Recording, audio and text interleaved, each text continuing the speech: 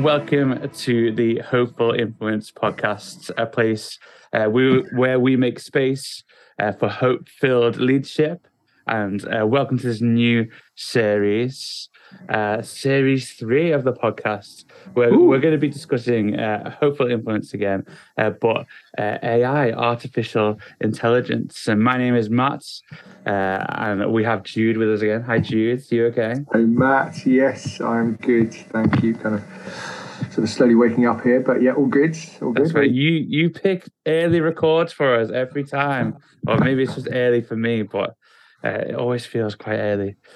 But there we go. So waking up here, and we have a really special guest with us, don't we, Jude? And we have Eve Poole, who's going to be with us for this series, and we're going to get to know more from Eve as we go on through the podcast. But Eve, it's so wonderful to have you with us, and I don't know if this is early for you, like it's early for us, but it's so good to have you with us. It's great to be here. All the way from Edinburgh, where it's a nice sunny morning, and I can just see the girls disappearing off to school at the front door. Love that. Come on. Love that.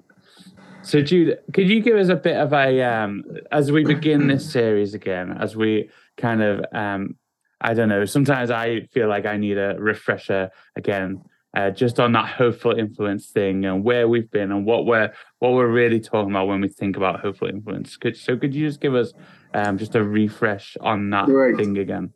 Will do. Fantastic. So hopeful influence. So we're thinking about leadership, and particularly Christian leadership, and trying to get a kind of handle on a theology of Christian leadership. And I guess kind of, we're saying really that leadership as an activity is something for everybody, and it's about how we express our influence on others. And in a sense, nothing new there. But kind of, as we think particularly about Christian leadership, really we're thinking about influence that helps people ultimately move closer to God. And, we have a sort of overarching theology understanding, don't we, that, Jesus is Lord, the King has come, he is renewing all things and drawing people to himself. But the vision of the kingdom, the horizon of the kingdom includes all of creation. And every sphere of life. And so God is concerned about all things. He's concerned about the shape of our obviously our humanity, our shared life together, how we express our work, how we live in community with one another, how we steward the environment, the animal kingdom, everything. Jesus is Lord of all. And so as Christian people, we're invited, I think, to help others move closer into that kingdom, into the place, into the kind of life where Jesus is Lord, where that's being expressed and worked out. And in the book, Hopeful Influence, we kind of look at 3 dimensions to that. So helping other people see the kingdom. So that's something about vision. What does a God-shaped future? What does more of God look like? More of God's work, activity, presence look like in your sphere of activity? Whether that's in the church or in your office space or down your street or, whatever, wherever. What does that look like? What does it look like to get a clearer vision of God's increasing kingdom in that space? How do we help other people see? How do we help other people participate? Let's kind of join in, make it more of a reality, that sort of, more of the kingdom a reality in that space. And thirdly, how do we help people experience it? So as we travel together, we are invited, aren't we, to experience more of God's goodness. And that's not to say that the Christian life is a ever increasing experiential joyful thing, because there are challenges and pains and brokenness woven into our human experience. But as we travel closer to God, we experience God's sustaining presence and power through the Holy Spirit, and we experience some of the goodness of a life better ordered as it should be under God. So moving from the world as it is to the world as it should be. That's part of our Christian journey, and helping other people, expressing leadership influence to move there too, is part of what it means to be Christians in the world. So that's the kind of overarching thing, I guess, and we've applied that in the other series to different spheres of life and what that looks like in different contexts. And today, thinking about artificial intelligence, aren't we? And this particular technology and how we as Christian people think well about that, and how does that fit in with this movement, this advance of the kingdom of God? What sort of things should we be contending for? How do we talk well about it? How do we stay informed? All of those things. And that's why we need an expert to help us. So Eve Poole, woo! And Eve, you are our expert on this, and you've got this book, Robot Souls. We've all got a copy in front of us here, ready for us, filled with notes, I'm sure, to guide us through. But where did this come from? This idea of writing this book and just a bit of your experience and where you've come from in this. What was that about? Where did that come from? Well, it's sort of, I suppose if I was going to find a moment where this book had to be written, it was when I was sitting on the beach in North Berwick, not very far from Edinburgh, with my twin girls, and they were doing what children do on beaches. They were pottering around, digging holes and making sandcastles and splashing in the shallows, and lots of other children were there too. And I was looking around at this lovely scene, and I looked behind me to North Berwick Law, which is a huge old volcano behind us, and they had found an Iron Age fort there. So I thought, gosh, this picture has not changed for thousands of years. Those little children were also running around in the shallows and digging holes and building things in the sand. And I then suddenly had a rather chilling thought about what the beach might look like in 1,000 years. And I thought, I wonder if there will be any children here, because actually the narrative we're in at the moment, where it is all about evolution as improvement, actually maybe we don't need to be here anymore because robots don't need childhoods. And if the idea is that our ultimate perfection lies in becoming robots, then there will be no more children on beaches. And I felt really upset by that. And I thought, I wonder if there is anything special and precious about us, because as a Christian, of course, I think there is. But that's not a very common narrative in the debate about this in public policy. So I thought I need to write a book, partly as a contribution to the debate, but also partly to try and figure out for myself, really, what I think we're here for. Because actually this is an existential threat, the invention of AI, in a way that other technologies and tools haven't been. Because in the past, we've made those to help us make jobs easier or make our lives more comfortable, but we've not actually set about deliberately designing something that could replace us. So I think we are in a different situation now. Mm-hmm. That's so interesting, isn't it? And so, in terms of like what AI is for people who are quite new to that thought process and thinking about the difference between other technology that we've had and artificial intelligence, what is it that we need to know about it and how it's different? Well, I think one thing to say is that it's part of a very long journey we've always been on, in that we have always sought to kind of almost, because artificial intelligence is this copying, it's just trying to figure out, is there a way that we can kind of have other things do human-like activities? And of course, in the past, that's why we had tools to extend our limbs and, spectacles to enhance our eyesight, and prosthetics for those who have lost limbs. And, we have extended ourselves before, we've augmented ourselves before.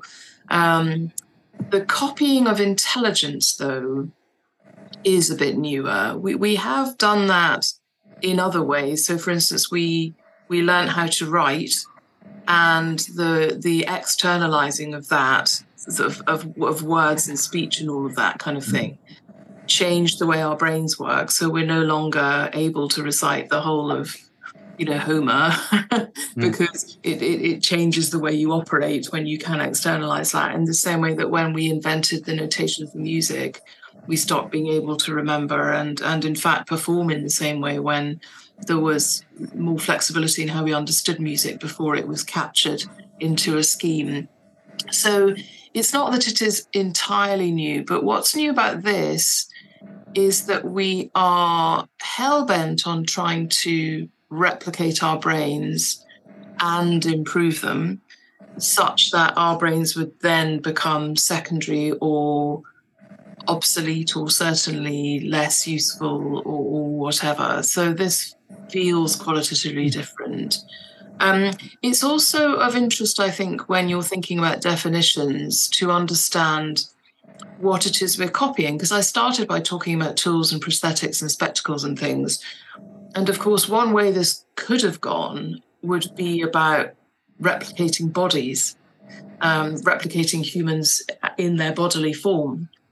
And of course, we did try that, most disastrously through eugenics in the Second World War. And when it emerged what was being done, we were absolutely horrified. The idea there might be cloning and euthanization of, deficient forms of humanity and the prioritization of the master race, however you construct that, was absolutely chilling. So the international community started laying down red lines about what was okay and what wasn't okay on that. So that became a bit of a busted flush, if you like. So, we do that in medicine about healing, but we no longer think about, cloning and perfecting physical bodies.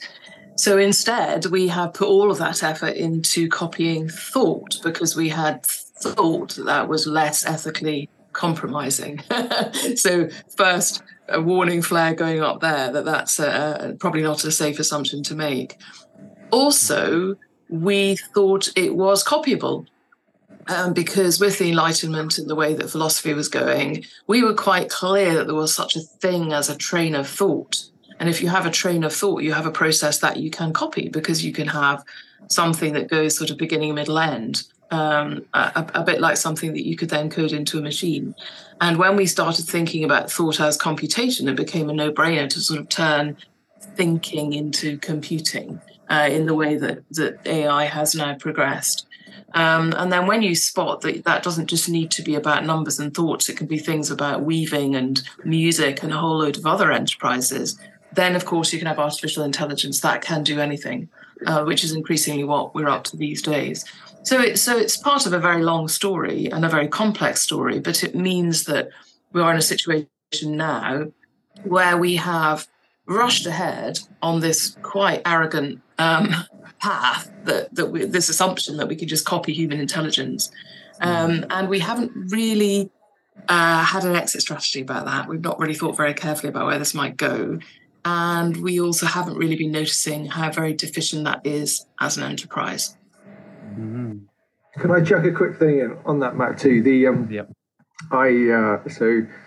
In a former life, as it were, when I graduated, so I did physics and maths at university, and I ended up working for British Gas Research and Development in my kind of coming out of my masters for a bit. And one of the projects that I worked on was using a neural network, artificial intelligence, to improve the gas demand forecasting.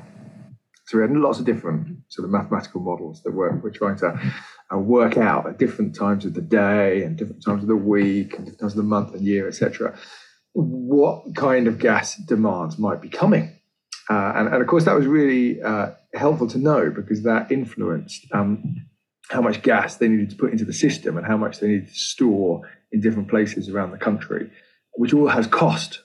If you're storing gas, there's a significant cost involved. And so, so it was all about, that then fed into bottom line profit and all the rest of it. So it's a relatively simple kind of initial application, because the underlying technologies, you're sort of modeling the neural pathways that so you're pushing data to the neural pathways and inputs and outputs, and the system is basically learning. It's a learning system from the patterns of the data that you're pushing into coming out. And it's relatively effective, in those kind of early days. And I think one of the sort of underlying questions that people are kicking around is it that, because that application seems perfectly reasonable, doesn't it? Why wouldn't you use a better computer program to reduce cost, for a large gas supplier? I mean, that sort of, seems more really simple. And actually, in terms of kingdom of God stuff, we shouldn't be wasting energy and finance storing large amounts of gas. We want to know how much gas is coming, so it feels like I'd even say a kingdom of God thing. We don't want to waste resources storing stuff in ways that we don't have to. So let's have an application of a particular technology to do that smarter, so we're not wasting resources. So that feels like a no-brainer, morally, technologically, fine, easy. So I guess one of my questions for you, Eve, just as we're sort of teasing this thing out initially, is it that it's sort of is it just the application of this stuff, of this technology? Because you can make a smarter artificial intelligence module, as it were, that's sort of able to process data in smarter ways. So is it just about how we apply that? Are we talking about application? Or is there something inherent in what we're beginning to produce and construct? Well, I think it's absolutely both. And here's an example. So the robotics lab at Columbia, Hod Lipson's lab, very famous, very groundbreaking. One of the things that they've been looking into is how do you create the sorts of machines like Mars rover type machines that if they were on Mars or somewhere else, if a meteor knocked out one of their legs, could they self-repair? Because you're not going to be able to get out there anytime soon to fix them. And it's a lot of technology to, fall off the planet if a comet hits at the wrong time.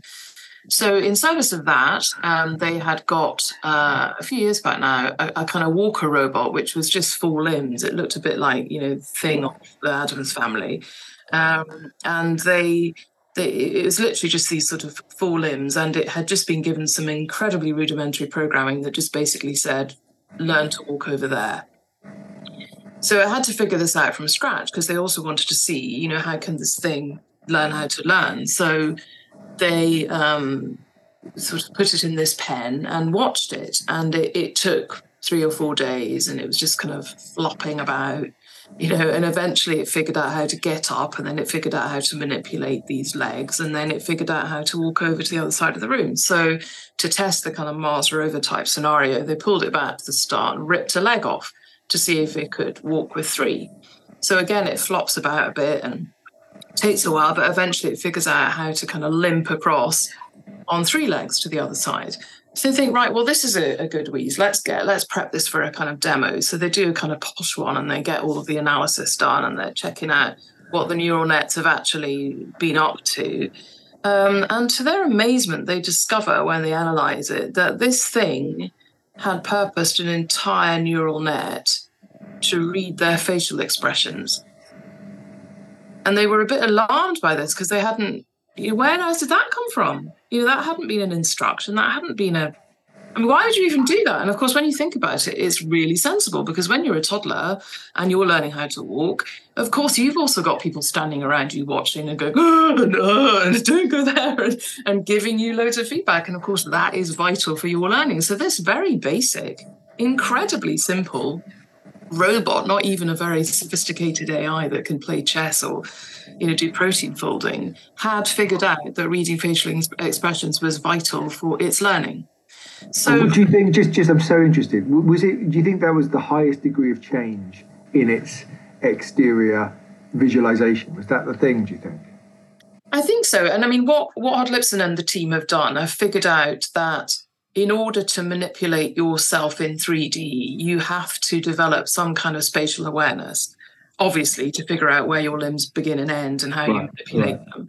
And part of that would also be taking in other data from your environment, like facial expressions, to kind of steer you. Yeah, makes sense. But of course, they think that's probably also why things like consciousness may have emerged, because as we are 3D creatures, made in a physical body rather than just being a mind.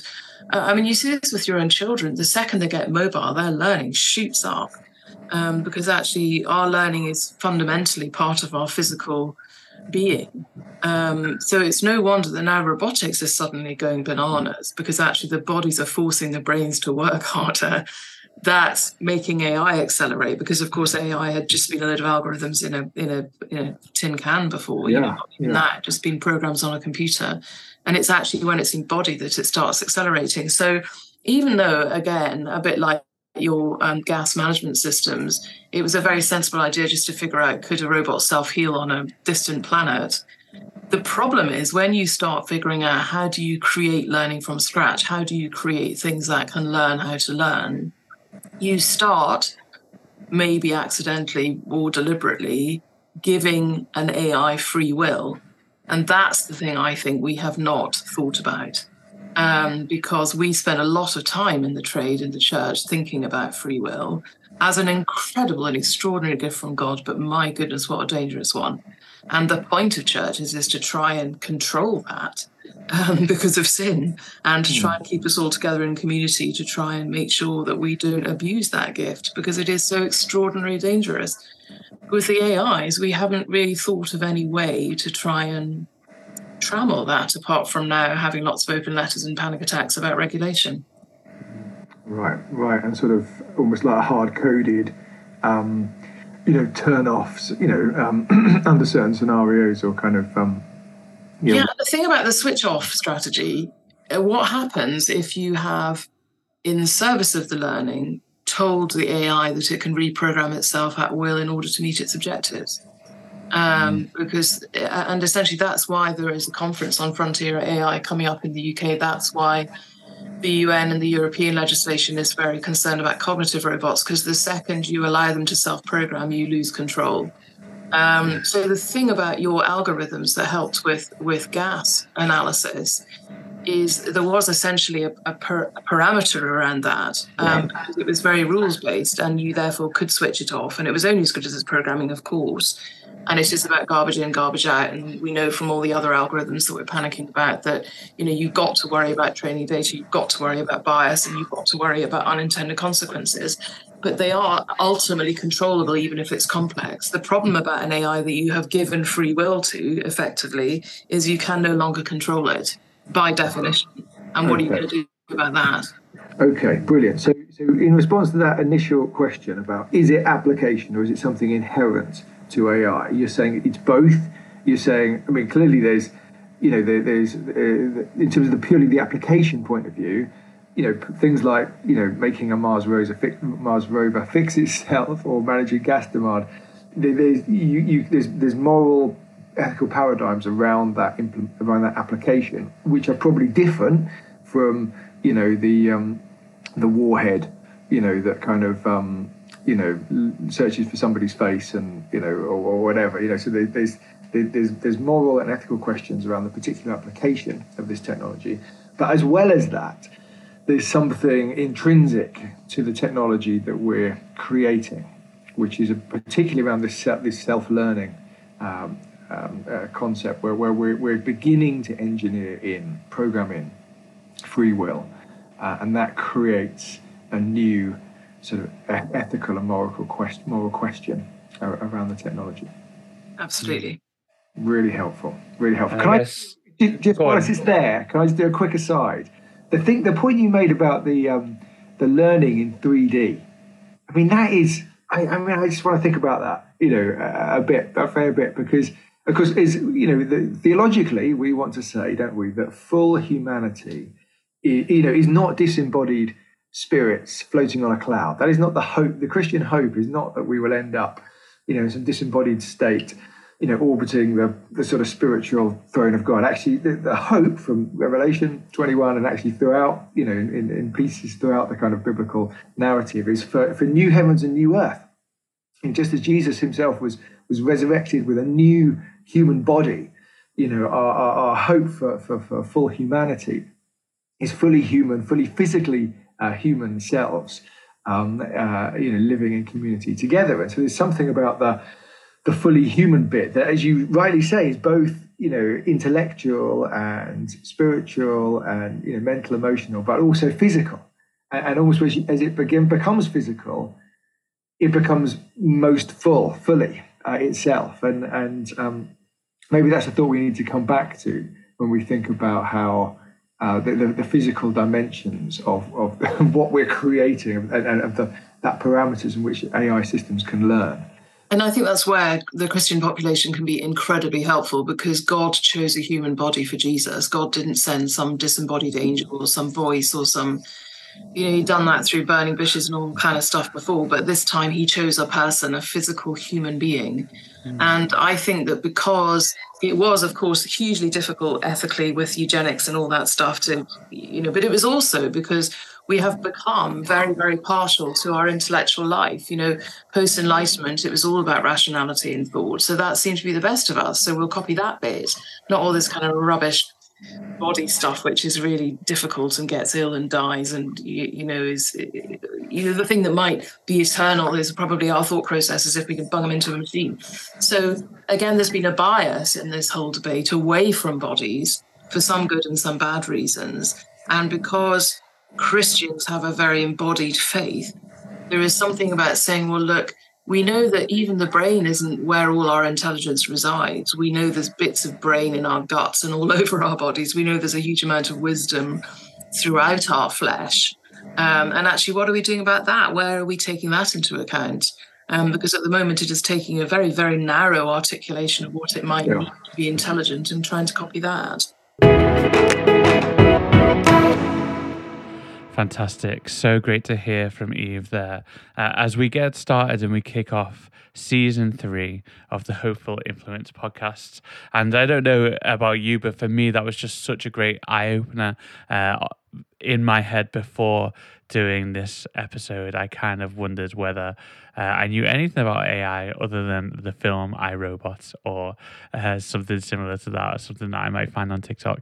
So it's so good to think about how that works in our life, what it looks like for us, and what it may look like in the future for us, and why it is important for us to grasp that as we think about hopeful influence. There will be another episode out soon, and so we really look forward to really going deeper on this topic. But we hope you have a great week from this point onwards, and yeah, we're praying for you wherever you are. So God bless, and see you soon.